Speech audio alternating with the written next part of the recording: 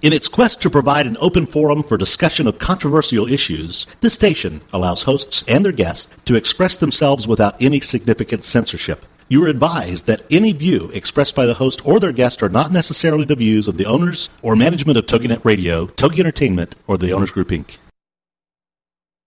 Welcome to the Sociable Homeschooler with Vivian McMillan, part of the Her Insight Network on TogiNet. Vivian is here to talk to you, to encourage you, and to show you how she had a successful homeschooling experience with her Wildflower Academy, and that her kids turned out great, and that with God's help, you can create the same experience she did. From her beginnings in Hostert, West Germany, to Dallas, it's been quite a journey, and her abilities to adapt, survive, and thrive are what make her unique in homeschooling. So have your pen and paper ready. It's the Sociable Homeschooler. And now, here's your host, Vivian McMillan. They loved praise from men more than praise from God. John 12:43. Am I brave enough to speak up about my faith with people who may think it uncool to be religious? In the words of British author A.N. Wilson, a former outspoken Christian basher, rather than being cowed by anti-God fanatics, I now relish the notion that by asserting a belief in the risen Christ, I'm defying all the liberal clever clogs on the block.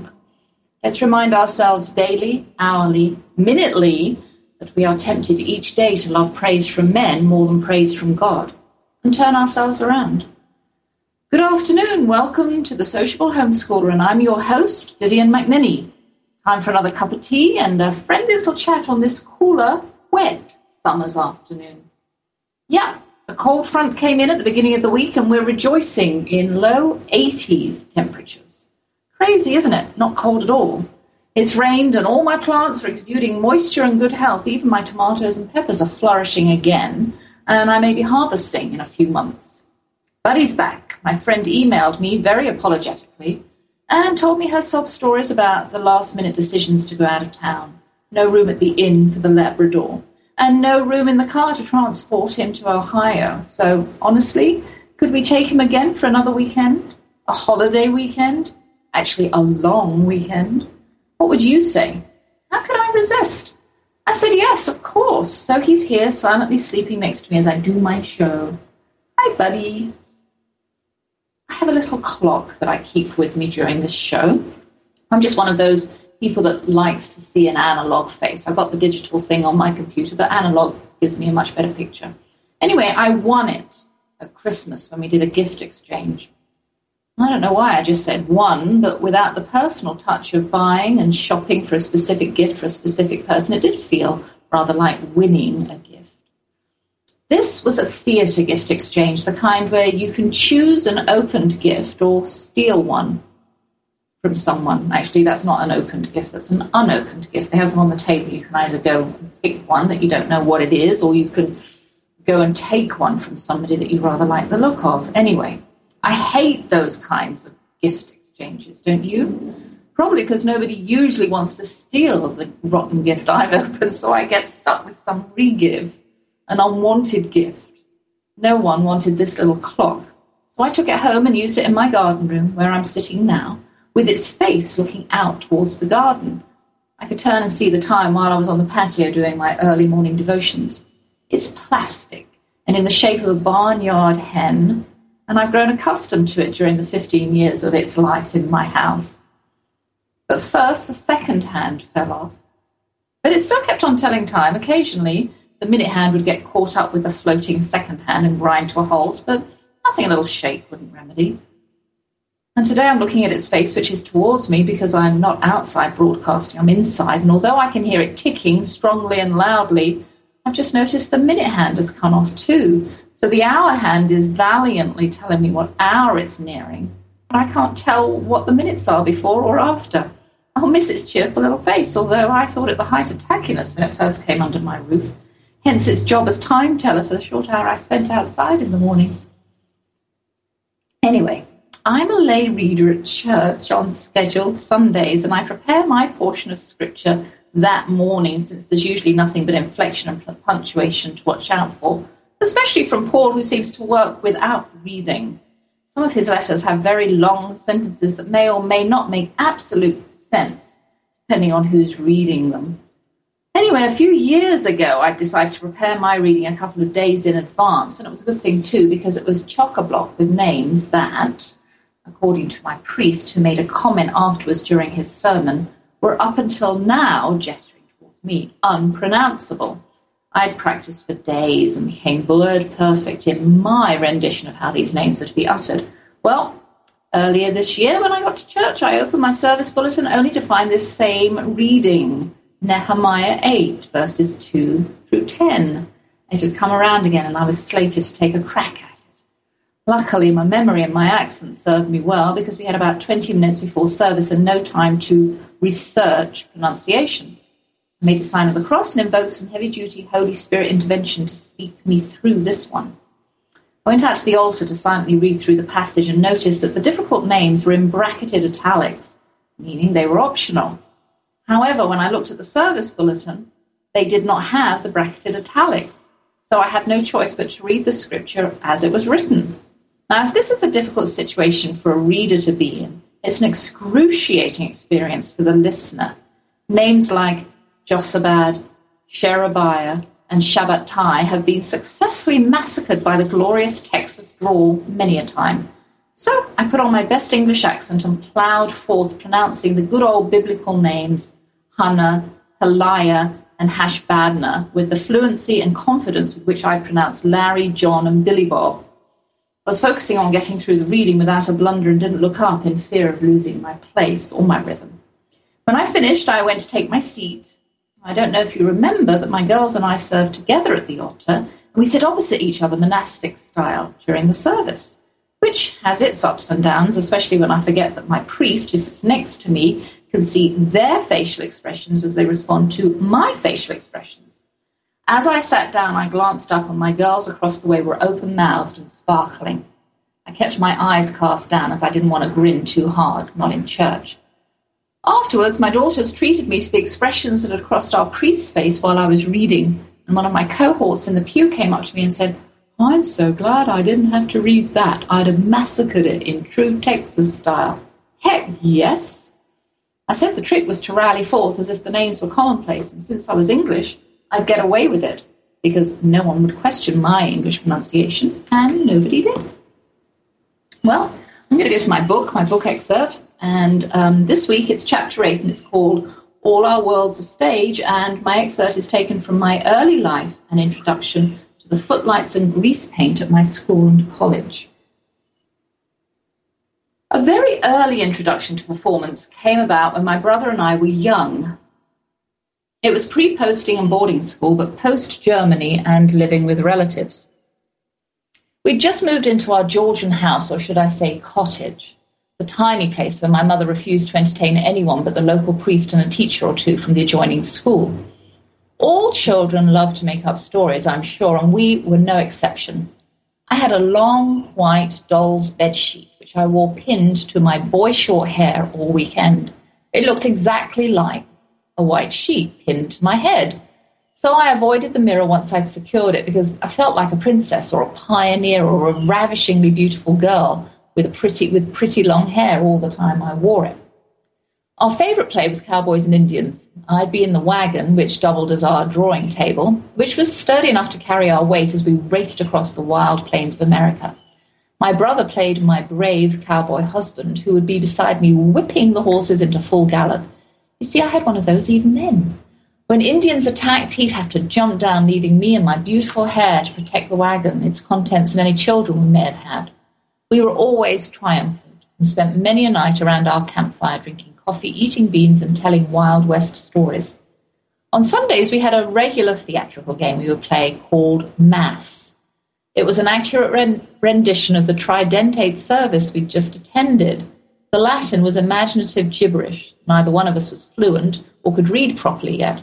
My brother was the priest by default, and I was a beautiful congregant with long hair, who also doubled as a nun, since my sheet could do service as a veil if it really had to. During communion at the makeshift altar rail, fire and brimstone would descend on me in the form of rolled-up bits of coloured paper thrown by my brother towards my head. The beautiful woman with the long white hair would collapse in a heap of remorse and grief because she'd not been to confession the day before and was daring to take communion with a sin on her soul. When I arrived at boarding school, things became a little more professional and intimidating. Every Saturday morning, long before the frogs were truly cleared from our throats, we'd assemble in the hall of our convent, which served as an auditorium and a gym, and set up enough chairs to seat all the girls from the first form up, numbering about 90. We'd sit in classes waiting quietly for our music teacher, Mr. Carrot, the only male member of our faculty and father of one of my classmates. He'd arrive punctually at 9 a.m. and take his seat at the grand piano to vocally warm us up for an hour before we embarked on learning the theory behind the tunes of popular and classical songs we'd sing for the second part of the lesson. On the first Saturday of every new academic year, he'd spend the hour listening to our voices. This was all well and good if he wanted to hear them in a group, but I discovered on my first ever Saturday that he actually wanted to hear each one of our voices on its own. I was not a singer. Oh yes, I loved to warble in the bathroom at home. Who doesn't? I thought I'd mastered the Alleluia sung by the Vienna Boys Choir, but my opinion was not shared by anyone else in my family and probably would not be shared by anyone at my school, especially not Mr. Carrot. The song we all sang as our solo was Early One Morning, something I knew but hadn't practiced recently in the privacy of my bathroom. There were about 40 girls ahead of me. He was working methodically through each class alphabetically, and I had time to sweat. I noticed that some of the girls sang only part of the first verse, which was a relief. I also noticed that most of those before me faltered on the high note with the final line. Those morning croaks in our throats didn't help. My turn came too quickly, and I stood and opened my mouth, and out came a little sound that didn't resemble in any way the voice of the bathroom. The massive hall ate up all my volume, and Mr. Carrot was cupping his hand around his ear to hear me. I struggled through the whole verse, obediently cracking on the final high note as my predecessors had done, and sat down quickly before a blush spread from my neck to my arms and down my legs. I spent the rest of the term on tenterhooks, wondering if I would be asked to raise my voice alone once more. But happily I wasn't called upon for my vocal skills again that year. It wasn't until the summer term that I learned why the music teacher had wanted to hear all our voices individually. At the end of every school year, for 6 nights during the final week of school, we would stage a massive production of a classical operetta for all the parents, surrounding villagers and townspeople to attend. The first one I was ever involved in was Waltzes from Vienna. There were many others that all blended from year to year. I'll be back in about 90 seconds to finish.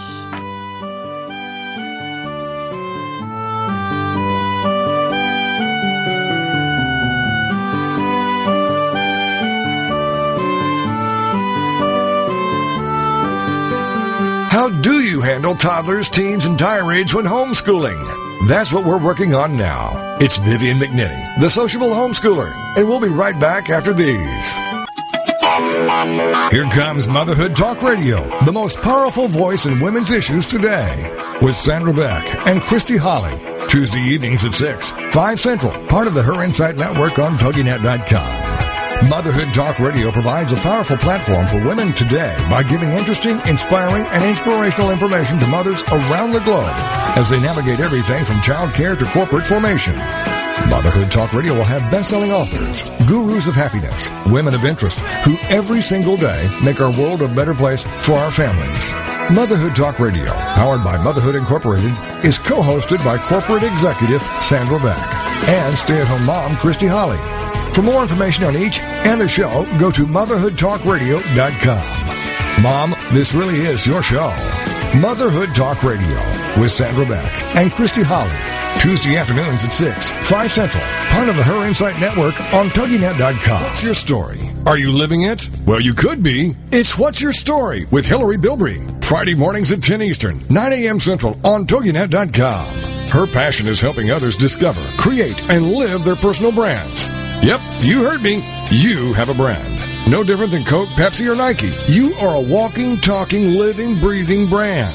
You're not a logo. You're not a tagline. The choices you make become the path you take. This is your brand. Now, live your story. Your brand is not just what you say it is. It's also what others say it is. So what are you communicating? And how can you create an authentic brand? We'll take on these challenges with What's Your Story? Every week, Hillary will feature teens, moms, and organizations that are learning and living their story. Now, her passion is to help others discover, create, and live their personal brands. To find out more, go to inspiredbyfamily.com. It's What's Your Story with Hillary Bilbrey. Friday mornings at 10 Eastern, 9 a.m. Central on TogiNet.com. Welcome back to The Sociable Homeschooler with Vivian McMillan, the show for any homeschooler at any point in their homeschooling career. Join us as we plow through the problems, tackle the challenges, and celebrate the successes. It's The Sociable Homeschooler on TogiNet, part of the Her Insight Network. And now back to your host, Vivian McMillan. I was always cast, not for my wonderful alto baritone voice, but for my height, as part of the male chorus. Surprise, surprise, there were no boys in our school, and the nuns weren't too fond of joining forces for any length of time with any of the local grammar schools. The nearby boys' Catholic school would have qualified if it had still been open. It had been closed down due to lack of funds. And the Protestant school, Stowe, didn't meet with approval because of its blatant Henry VIII ties. In later years, we girls forgave them their protestation and joined forces with the Stowe boys socially whenever we could spring ourselves from the cloisters. Boys spelt unwanted pregnancies in the suspicious minds of the nuns of Jesus and Mary. Consequently, in regards to producing a financially successful operetta each year, the nuns considered cross-dressing to be the lesser of two evils, and to me, in my early teens, it all seemed perfectly natural if we were to get the job done. Rehearsals for the annual operetta occurred during the Saturday morning singing class and continued in the afternoons after hair washing and shoe cleaning. By the time half-term was over, we were spending most of Saturday staging the show, and in the final weeks, when exams gripped the school, every spare evening was consumed with staging, singing, and learning lines. A classical ballet piece was always featured in the last act, and I'd become a better dancer than I was singer, or male chorus member. After the first year, I was usually cast as the lead ballerina, which meant that I played a man in the first act and a fairy in the second act. My introduction to the theatre was a mix of contraries. Similarly, at college, which was also all girls, my parents shared the nuns' paranoia about boys and pregnancies. We also had to play all the male roles if we wanted to perform any of the classics. I played Macbeth in Macbeth, Rosencrantz in Rosencrantz and Guildenstern are Dead, and Vanya in Chekhov's Uncle Vanya. By the time I'd left college and was in my early 20s, I had never worked with actors, the male kind, and never played a female unless fairies counted as girls, which gave me an open mind for what was to come when we decided to explore community theatre as a possible enrichment subject for Wildflower Academy. Well, I see I have my guest with me on the line waiting to talk to me. My guest is Dr. Marlene McMillan, a lobbyist for the Liberty to Homeschool. She is billed as America's expert on the principles of liberty and is here to talk to us about the power of words, ideas, and freedom, and her new book, The 5 Pillars of Liberty. Welcome, Dr. Marlene. Thanks for joining me this afternoon. Well, thank you for having me. Looking forward to it here. Well, good. Is it raining where you are? Yeah, absolutely pouring. Yes. Yeah, it's just started. I was just coming back to my show and I went, I hear that noise, and it's the rain. Oh, my goodness. But at least it's a little bit cool, as I said earlier. Cool, in the 80s seems a little bit silly, but at least it's not in the hundreds. So we're all grateful here.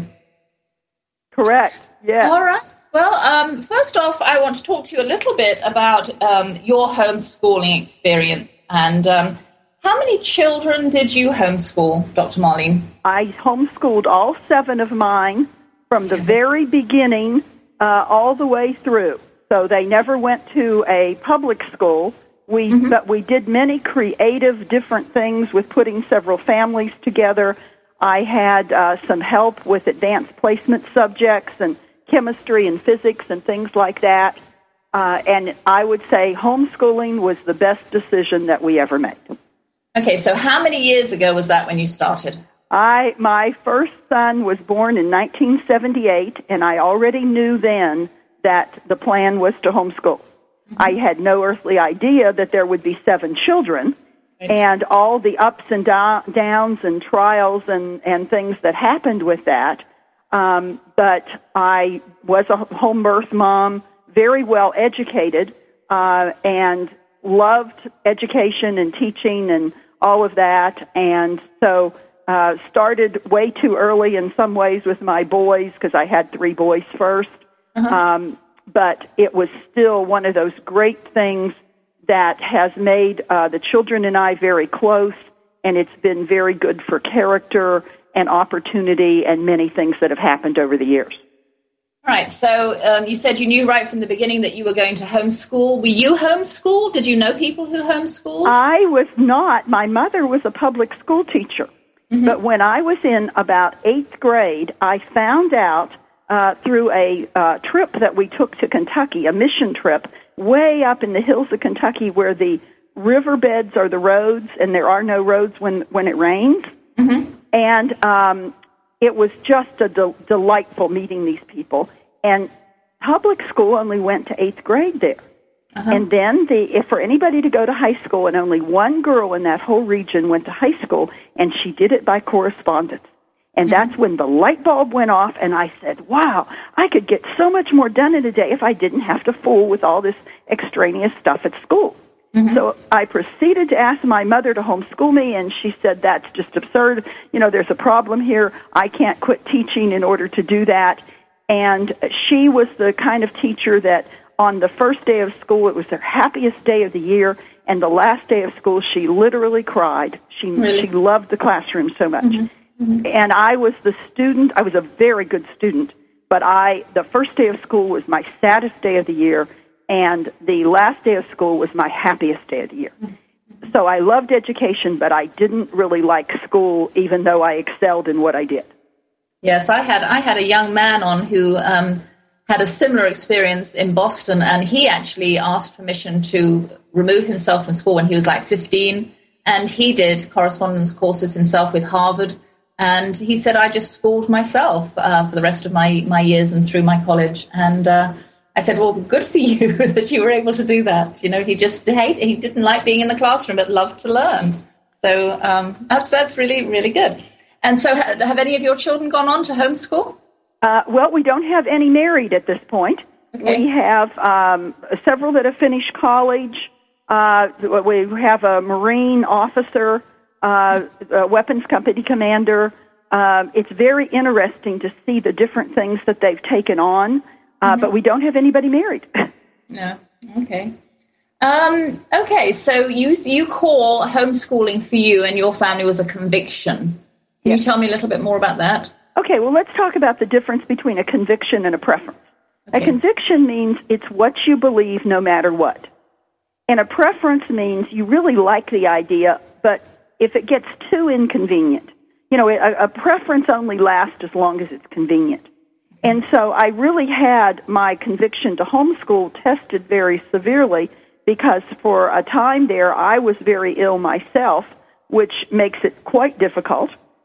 With very little help at that time. I've had other times where I've had delightful help, and I've really been blessed with great friends and have had help over the years. So, you know, I don't want to make somebody think that you have to do everything yourself in order to have a successful homeschool experience. But at the same time, you better be on top of what's going on. And my tutors or anybody that helped me were people who had come through my own study groups. So I had already schooled them in a method of thinking that was very important to me. So, but a conviction really means that you will do it no matter what. And so we continued homeschooling, and I think the other thing is as the children get older, they really have to buy into it for themselves. It's not something you thrust upon a teenager. It's something that they need to have as their own conviction. And that makes it be able to carry forward when the circumstances are certainly not in your favor. And you said you trained your older children, some of your older children, to help you or to teach your younger children. And how did that work? Very much so, because one of the basic life philosophies of now I teach about liberty and all, and one of the foundations of liberty deals with being self-governing, with assuming responsibility for yourself. So you can only have as much liberty as you have the character to maintain. And so I taught them very early, if they governed themselves more, then they had a lot more liberty.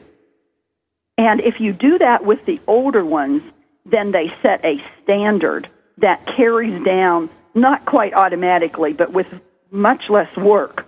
I really want young moms to know that whatever you train the first one to do will set a pace for what happens from there on out. So work really, really hard with those first few children, and they will help you with the rest. And so that's what I did. And so the older ones then, especially when I was really sick, I mean, very, very seriously sick for a time in there, the older ones kicked in and said not only would we not want to be put in a public school or even go to a Christian school at that point, but we would not want our younger siblings to have that happen either. Mm-hmm. So they pretty well ran the household for several months and really most of a year while I was down. That's absolutely marvelous. And these were young teenagers, or were they older teenagers by that time? Well, they would probably be like 15, 13, and 11. Yeah. And so they weren't really that old, but they kicked in like grown men and did whatever it took. Yeah. Wow, that's wonderful. And did you do that? Were you living in Fort Worth at the time when you were doing this? Oh, yes, in Tarrant County. Not necessarily in Fort Worth proper, but yes, in Tarrant County, Texas. And so lots of trips back and forth to Austin and really many opportunities to work with the media about what is homeschooling, why is it so important, and how does someone get a superior education, because the premise is that it would be inferior and that the children are missing out on something. And well, that's right. Yeah, that's right. They think that mothers aren't trained teachers, and so what are they doing, trying to teach their children when they're just moms? I'm going, no. Right. But, the mom loves their child more than the government can ever love them. Mm-hmm. And the other thing about home education is, let's say we have someone with less education. I mean, I have degrees and, I have a very, very good education. But many people that don't, let's say they didn't even finish high school, they still love their child more than the government ever can. And one of the greatest opportunities of homeschooling is the re-education of the parent. Mm-hmm. So I find a mother who didn't have as good of an education is getting one while she's teaching her children. That's right. That's absolutely right. And it looks as though we're getting ready. I've got about 15 seconds left before the break. And when I come back, I want to talk to you about your book, The 5 Pillars of Liberty. And I want to explore a little bit more about you saying that the more self-governed you are, the more liberty you have. So we'll be back in 90 seconds to talk with Dr. Marlene.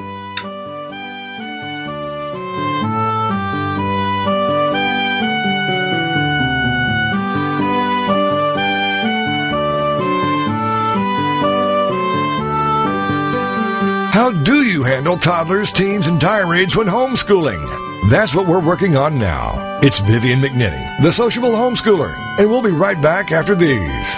Join Learning and Laughter with Louise every Wednesday at 9 Eastern, 8 a.m. Central on TogiNet to discuss fun, fascinating, and educational topics. Each week, Louise will be talking with a variety of guests ranging from authors, educators, parents, filmmakers, athletes, and entrepreneurs, just to name a few.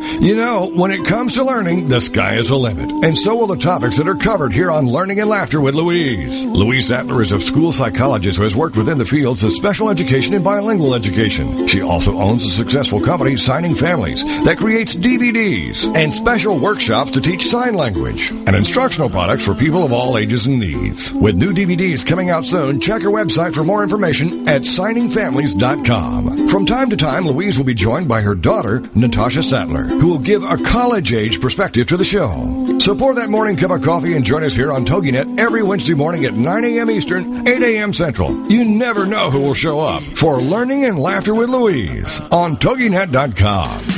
Let's chat it up with Bloom Talk with Barb Scala on TogiNet. Thursday afternoons at 3 Eastern, 2 Central. And find out how women are growing, blossoming, and blooming in their friendships and careers, health, and so much more. It's Bloom Talk with Barb Scala. Check out our website, bloomwithbarb.com. Whether you want to transplant your life or just do a little pruning, Bloom Talk will inspire you to cultivate the lifestyle you want to live. Join lifestyle coach and co-author of Sanity Savers, Barb Scala, each week on Bloom Talk and sprout your dreams. Grow your life. I hear a lot from women. I want meaning in my life. I want a fulfilling life. I want to do something that's exciting. And I can control my life instead of my life controlling me. I can tell the world this is who I am and this is what I'm all about. Barb will introduce you to dynamic guests and real women who are redesigning, rebuilding, and reinventing their own lives. And Bloomstorm how you can dream, create, and grow the lifestyle you want to live. It's Bloom Talk with Barb Scala Thursday afternoons at 3 Eastern, 2 Central on TogiNet.com. Welcome back to The Sociable Homeschooler with Vivian McMillan, the show for any homeschooler at any point in their homeschooling career. Join us as we plow through the problems, tackle the challenges, and celebrate the successes. It's The Sociable Homeschooler on TogiNet, part of the Her Insight Network. And now back to your host, Vivian McMillan. Well, I'm back, and I'm talking to Dr. Marlene McMillan, and we're going to be talking this segment about Dr. Marlene's latest book called The 5 Pillars of Liberty. So will you tell us, give us a little outline as to what this is about? Well, it's really about how to learn to think from principle. When you homeschool, you get to establish definitions, and you get to allow people to really think at a level that sometimes everything's going by too fast when there's just one book on top of another. And so I think it can be succinctly explained in the difference between freedom and liberty. Many people think of those as being the same word.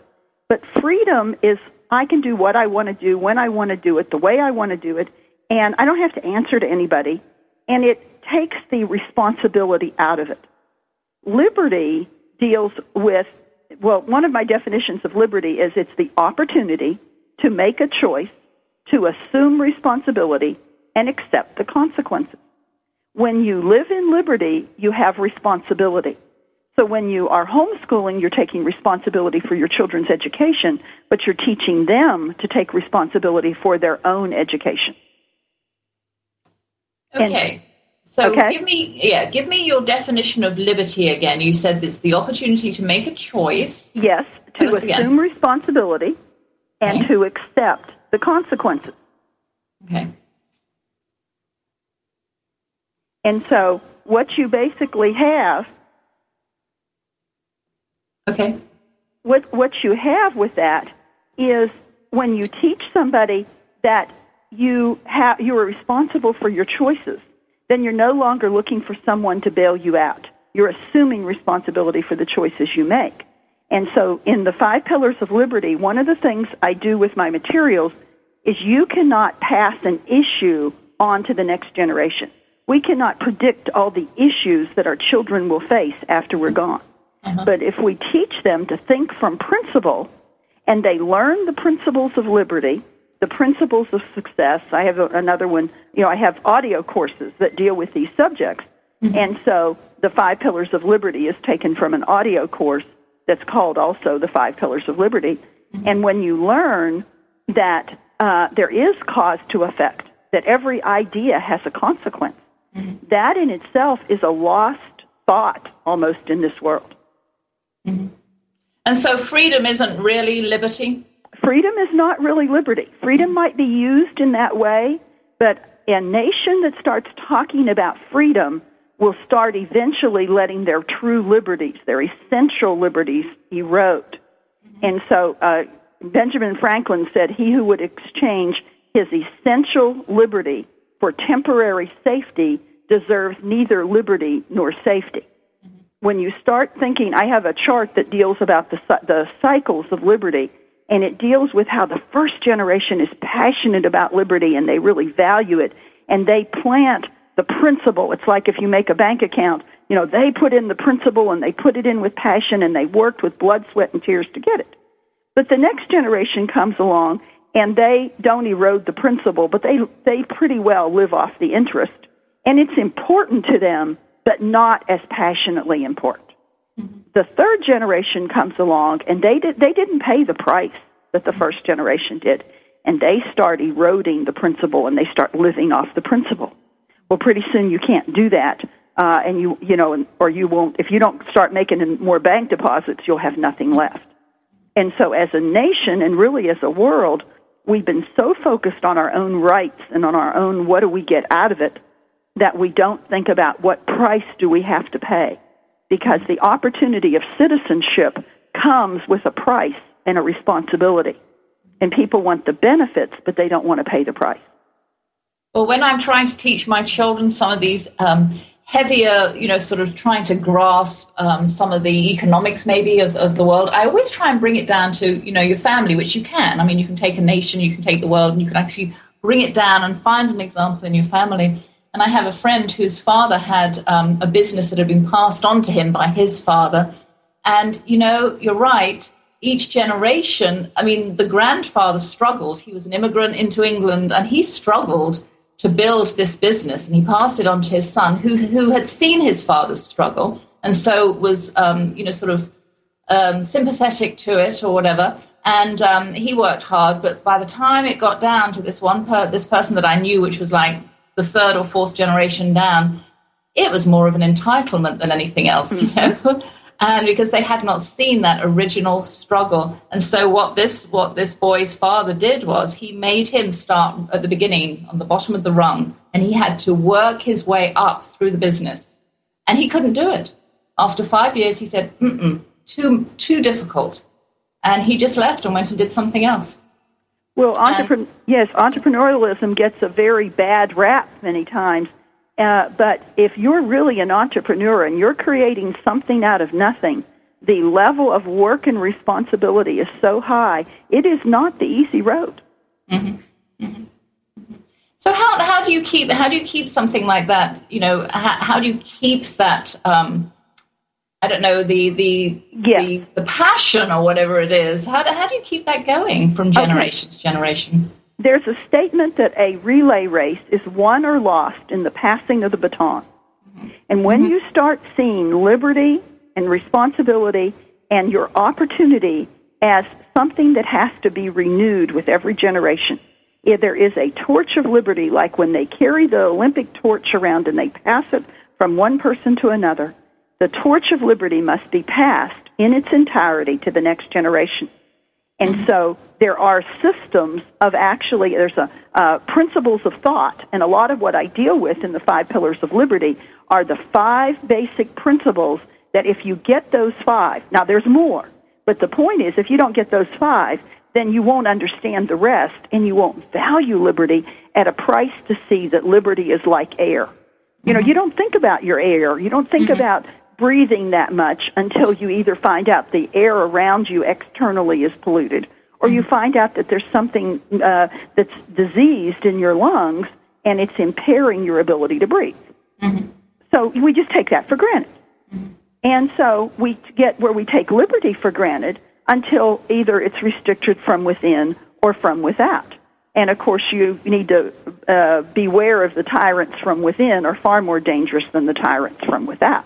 Mm-hmm. Mm-hmm. And so even in the homeschool movement, there's leaders who care more about their own self than they do about empowering the people or really just helping the people be themselves. Mm-hmm. A true leader leads someone toward their convictions. Mm-hmm. And so a tyrant makes them give up their convictions. So learning these things becomes exciting because it empowers someone to understand they can take responsibility. When you think that you can't do anything about whatever the problem is, then you just give up. There's a hopelessness that permeates. And one of the great things about learning the principles of liberty is it is empowering, it's exciting, it gives you control again of your life and says, inside of yourself, you realize, I can do something about this. I can turn this around. Okay, so where can we go online and find out more about what you're doing? Yes, it's at whylibertymatters.com. That's WHY, Liberty, LIBERTY, Matters, MATTERS.com. And I really do teach Why Liberty Matters and do teleseminars on the subject and have some other programs and things available. Now, and you also you have books and you have links to some of your other books, the one on poverty, 31... The 31 plus blatantly ignored causes of poverty. Yes. Yeah. And that really deals with the simple and free solutions to poverty, whether it's in the yard next door or around the world. And these are the simple and free, or relatively free things that people ignore in order to make poverty complicated and expensive. Yeah. All right. Now, I've got one question for you that I noticed on one of your pages. You were talking about children who have been taken to church year after year by their parents, and then they leave their faith. And you said something about progressive teaching. Is that what you said?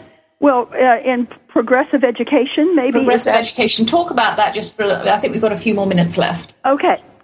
Basically what you have is you can teach a child, you can tell anybody anything you want. You can say, this is what we believe. But your children know deep down inside, what do you really believe?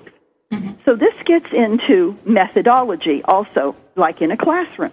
In a more traditional classroom, whether it's in a private school or a public school, we have what group thinking going on. We have group projects and group grading. I think that's part of what I didn't like, is I'd rather have my own grade than the group grade. Mm-hmm. And so what you have going on in a church is really the best example, but this will translate so fast into the home, you'll get it immediately.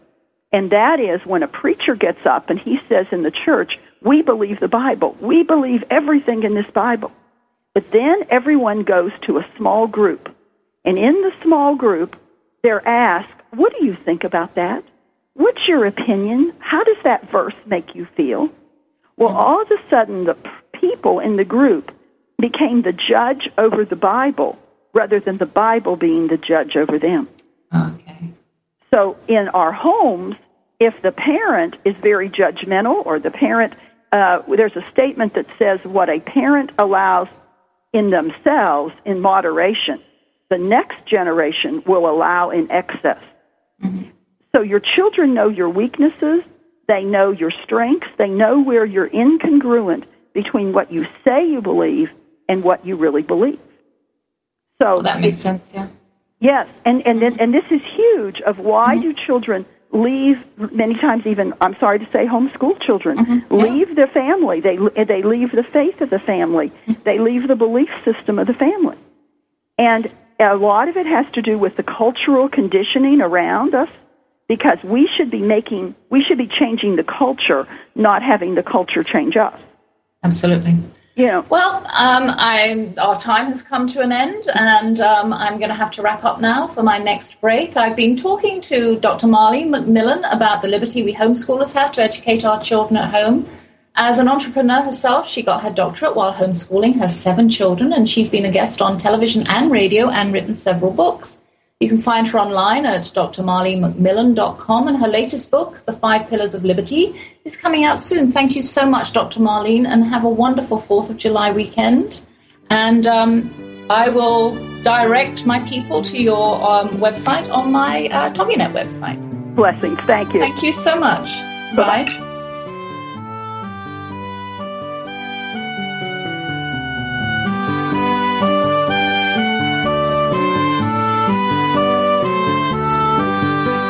How do you handle toddlers, teens, and tirades when homeschooling? That's what we're working on now. It's Vivian McNinney, the sociable homeschooler, and we'll be right back after these. No more mommy madness. The Sanity Hour is the antidote. It's the Sanity Hour with Ann Dunawald. Monday evenings at 6, 7 Central. Part of the Her Insight Network on TogiNet.com. Join Ann as she guides parents through issues that arise from simply living in our current high-energy, high-pressure culture of perfection and achievement. Moms and dads are bombarded daily. Sign up for this, buy that, enrich your child's life, enhance your child's development, worry about this danger, provide this experience. Ann Dunawald, Ph.D., is here to help. She's a licensed psychologist in independent practice in Dallas, specializing in women's mental health issues. And her mission here is to help women sort out the guilt and anxiety of the unrealistic demands of motherhood on a daily basis. For more information on her and her books, go to AnnDunawald.com. That's AnnDunawald.com. Arming women against the pressures of modern motherhood. Here to give moms balance and expectations, cutting themselves some slack. It's the Sanity Hour with Ann Dunawald. Monday evenings at 6, 7 Central. Part of the Her Insight Network on TogiNet.com. Get ready for the Not So Soccer Mom, Tuesday afternoons at 1 Eastern, noon Central on TogiNet with Jill Hickey. You name it, from politics to pop culture to Jill's search for the perfect bronzer and chicken salad. The Not So Soccer Mom will weigh in on it all. The sentence, "I have no opinion about that," is one that Jill has never uttered. In the early 90s, Jill finally decided to put her thoughts, opinions, mom advice, love of pop culture, hummus, and Starbucks, working out, cosmetic shopping, and politics into an actual website, and thus NotSoSoccerMom.com was born. Shortly after her 4th child, a boy, Jerome, now she's really got tons of topics to share with you. This is Laugh Out Loud Funny, and we're not kidding. What's a loud Nebraska girl who lived in Little Rock for many years and now is up in the Northeast doing? Chronicling her opinions on everything. The wheels aren't off yet, but it's close. It's the Not So Soccer Mom. with Jill Hickey, Tuesday afternoons at 1 Eastern, noon Central on TogiNet.com. Welcome back to The Sociable Homeschooler with Vivian McMillan, the show for any homeschooler at any point in their homeschooling career. Join us as we plow through the problems, tackle the challenges, and celebrate the successes. It's The Sociable Homeschooler on TogiNet, part of the Her Insight Network. And now back to your host, Vivian McMillan. Well, I'm back, and I've just finished a delicious coffee, one of those sorts that's sweet, and it's got whipped cream and caramel sauce all over it, and it was so good. Thank you, my daughter. My guest last week was somebody called Larry Kay. He was founder and president of Animal Wow, a great company that promotes Judeo-Christian family values of love and responsibility in its work to help children become safe and successful with pets. Well, I love pets, and I pointed out to Larry Kay last week that most of the time the family pet really belongs to the responsible adult who looks after it. In our case, me. My children always say, how come Watson, our schnoodle, follows Mum everywhere and not us? I fed him, made sure he had water, walked him, cleaned up after him, groomed him, trained him, and took him to the vet. The children played with him, enjoyed his company, and left him when they went off to college without a backward glance or worry that he'd been neglected or mistreated. Being English, I come from a long line of pet lovers. My mother had a dog who was in her life when she met my father. He was a fox terrier and ended up being good with children. When we returned to England from Germany, Chummy was not on the manifesto. My parents said he wouldn't survive the quarantine, whatever that meant. I was only 6. I later learned that quarantine referred to rabies. Upon entering England with a pet, a quarantine of 6 months was imposed to ensure that rabies was not brought onto the island. I'm sure he went to a good home. Or maybe not. Our next dog was a vicious little Cavalier King Charles Spaniel. Although we lived next door to a famous animal lover, author and veterinarian Desmond Morris, we kept Carl, despite the fact that he advised us that with so many lovely dogs out there waiting for a good home, which ours was, thanks to my doting parents, why put up with a mean dog? We did, for 5 years anyway, until we got our posting to the Lebanon. This time, the dog stayed with my grandmother, who found him to be a control freak. After a year, he conveniently met his death when he was hit by a car while squatting to pee in the gutter outside her London house. Dogs numbers 3 and 4 were Jack Russells of doubtful behaviour, depending on yours and their ages. The first Jack was Judy. She had a hole in the heart, and my parents spent more money on her than I'd seen in my lifetime. She died after about 5 years, and my parents mourned piteously while I tried to convince them to come and visit me and their grandchildren in America, now that they had no ties. Instead, they immediately refilled their empty nest with Jodie, another female Russell, who ended up outliving my father and eventually dying in her sleep in her basket without my mother noticing, or at least not for several hours. As a parent who had come from a dog-loving home, I vowed that no pet of mine would eclipse the presence of my children. It may be tempting sometimes because dogs are very obedient and don't talk back and always eat what's placed in front of them. But for the most part, my children took priority over the dog, the hamster, the tadpoles, and the fish, the birds, the raccoons, the squirrels, and the cats, and the snakes, of course.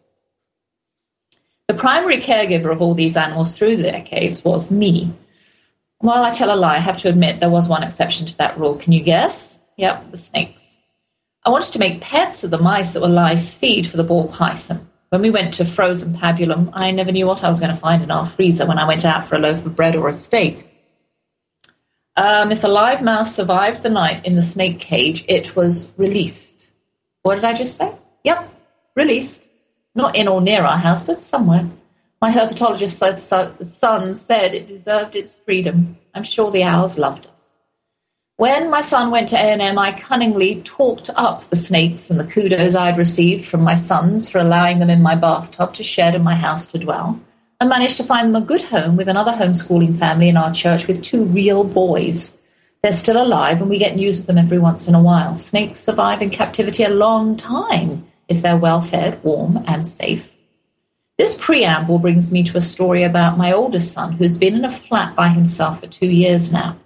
He decided on his own, and with a little help from several of his married, but as yet childless friends who have multiple dogs to fill the void, to heed their stories of canine fidelity and joined the club, as it were. My handsome husband and I turned to look at each other, and our eyes shone with knowledge born of experience. But there was no imparting that wisdom to our oldest son, who may not have thought he knew everything when he was a teenager, but is making up for it now that he's in his 20s and independent. He spent a weekend looking for a dog at the pound, shelters, and animal marts in the local area. All he knew was that he was looking for a medium-sized mutt with no grooming necessary. He found Dexter, a 7-month-old black lab chow mix, paid for him and arranged for delivery the following day, Sunday. He took me out to buy doggy paraphernalia and spent way too much money on a leash, bones, chews, and food. After having him for 2 hours, doubt set in, and the phone calls began. "You're supposed to be on my side," he complained. "I want positive comments, not negative," whistled down the phone when I suggested Dexter may only be house-trained in his crate. Not having a clue about crates myself, I recommended he speak to someone familiar with the crating process. He didn't want to talk to anyone else but me. "Well, every time I get a new dog," I said, "I get this sinking feeling of, oh no, what have I done?" I was trying to make him feel better. "It takes time. He'll eventually worm his way into your heart," I encouraged, while thinking, unless he poops in your bed. I didn't dare voice that experience.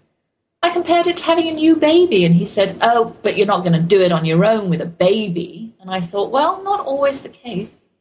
After a fraught night where he had to get up a couple of times to clean up and take the dog out, he brought Dexter over to me at 7:30 in the morning so that he, the dog, didn't have to be alone all day in his flat while he, my son, went to work. Now do you wonder why the dog always followed me around? No crate came with his personal effects. Dexter was the perfect guest. He peed and pooped outside several times, learned how to sit for a biscuit, ate a chew, drank water, got spooked by a loud noise, and retreated outside under a bush for several hours until I leashed him and brought him inside with the lure of a piece of barbecued pork. He snoozed while I worked and snored his way gently through the afternoon. Unbeknownst to me, my son was making arrangements to return the dog, which he did as soon as he picked him up from the McNenny doggy care. He called me the next morning after an uninterrupted night's sleep and said, "You know what, Mum? I don't feel nearly as lonely now that I don't have the dog, if you know what I mean." And I told him I did. There's a great deal of loneliness in raising anything alone. A dog may be hard work, but it's worth it in the end, if you ever get that far. And on that note, welcome back to Buddy, my grand dog at the T-Balls. I had the pleasure of his company for the whole holiday weekend. Good boy, Buddy. Well, I want to return to my opening scripture verse from John 12:43 for a moment. For they loved praise from men more than praise from God. And share with you a true story from Joshua Harris's study guide that goes with his famous book, I Kissed Dating Goodbye. I'm sure you've all heard of that. Joshua was at a Christian music festival to speak on the topic of purity. Part of his message was a challenge for the girls to dress modestly. The day was hot. Many of the girls wore bikini tops and short shorts, and he began to feel sick at the thought of how he was going to deliver his message to this crowd of underdressed youth. He decided to omit the section on modesty because it would offend them. He justified his action by thinking, they'll roll their eyes, or they'll snicker, or they'll think I'm being judgmental. But his conscience pricked him, and he realized he was more worried about impressing the crowd than about pleasing God. He put the section back in his notebook, and when he came to the part on immodesty, he admitted to the crowd that he'd been tempted to leave it out. In his words, he said, I want to be more afraid of God than I am of you. He says after the presentation, countless young people came up to him and thanked him. He says he cringes every time he remembers how close he came to leaving that section out. He obeyed God. Isn't that a wonderful testimony?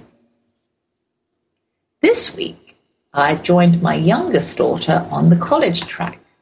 She's looking up schools, asking for advice from peers and not-so-peers, deliberating about her major, taking suggestions that she can go undecided, except she knows she needs a scholarship, and dance would be a no-brainer for her.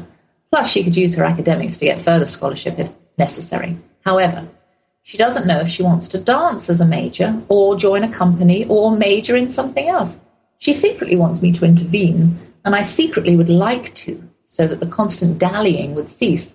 But I've never made a life decision for my child, especially not an 18-year-old child, so why start now? And so it goes to the point that she can't talk about it without becoming frustrated and pushing it to the back burner of her mind. Now, I want her to go to college, and she does want a degree, but she admits she's not ready to rush into it. I have to admit, I do worry about her and her prospective transfer to a 4-year college. With some restrictions at home on her electronic access, how will she adapt to no parental monitoring? I didn't have the same kind of worry when my first child went away. In the 6 years between my oldest going off to college and today, things have changed so drastically that my parenting has had to change drastically too. My oldest son had no cell phone. Imagine that. 6 short years ago, we didn't have cell phones like we do today. There was no texting. There was no wireless internet. He actually had a land phone in his dorm room, which we had to connect. I didn't have to worry about what he was doing in his room on the computer or who he was talking to on his phone late at night, God knows where. Today, a mere 6 years later, my children can be connected online all the time. They need to be, they say. My daughters won't turn their phones off. They may miss an important call or message, they say. At the theatre, I turn to talk to someone and notice they're busy with their fingers texting, and I hesitate to interrupt them as if it was someone they were talking to in person. My drastically changed parenting is taking the form of warnings. I say, nothing's private online. I caution them that their messages on Facebook can be viewed and shared not only by their immediate friends, but by friends of friends of friends, which makes for many removals from the original few people messaged. I admonish them for talking to people they've never met and ask them, how do they know if the person they're connected to is really who they say they are? Even my youngest admits that if people she meets face-to-face at her job are not who they appear to be, a recent and shocking discovery she's made, then how can we be sure of whom we're talking to online? From my older children, I met with looks that label me as an old fogey who doesn't know what she's talking about. I do keep up, and I do know. Just check out www.childrenonline.org. My children admit to me that my fears sound old-fashioned, as in maybe valid 2 years ago, but not now old-fashioned. Yikes. Time's shrinking. Well, on that note, I've come to the end of another hour for another week. It's been brilliant. I'm off to rehearsal and an explosive 4th of July weekend with my mad grand lab buddy. So goodbye until next week, and thanks to my handsome husband who believes in love at first sight, our 4 children who are the result of that belief, Stacey Cannonberg and her Insight Network, the staff at TogiNet Radio, my guest Marlene McMillan, and all my listeners, especially St. John's. And next week, my guest will be Steve Wolf, so join me for another hour of The Sociable Homeschooler. Have a safe holiday weekend, and I'll see you next week. May the Lord bless you and keep you. May the Lord make his face shine upon you and be gracious to you. May the Lord turn his face towards you and give you peace.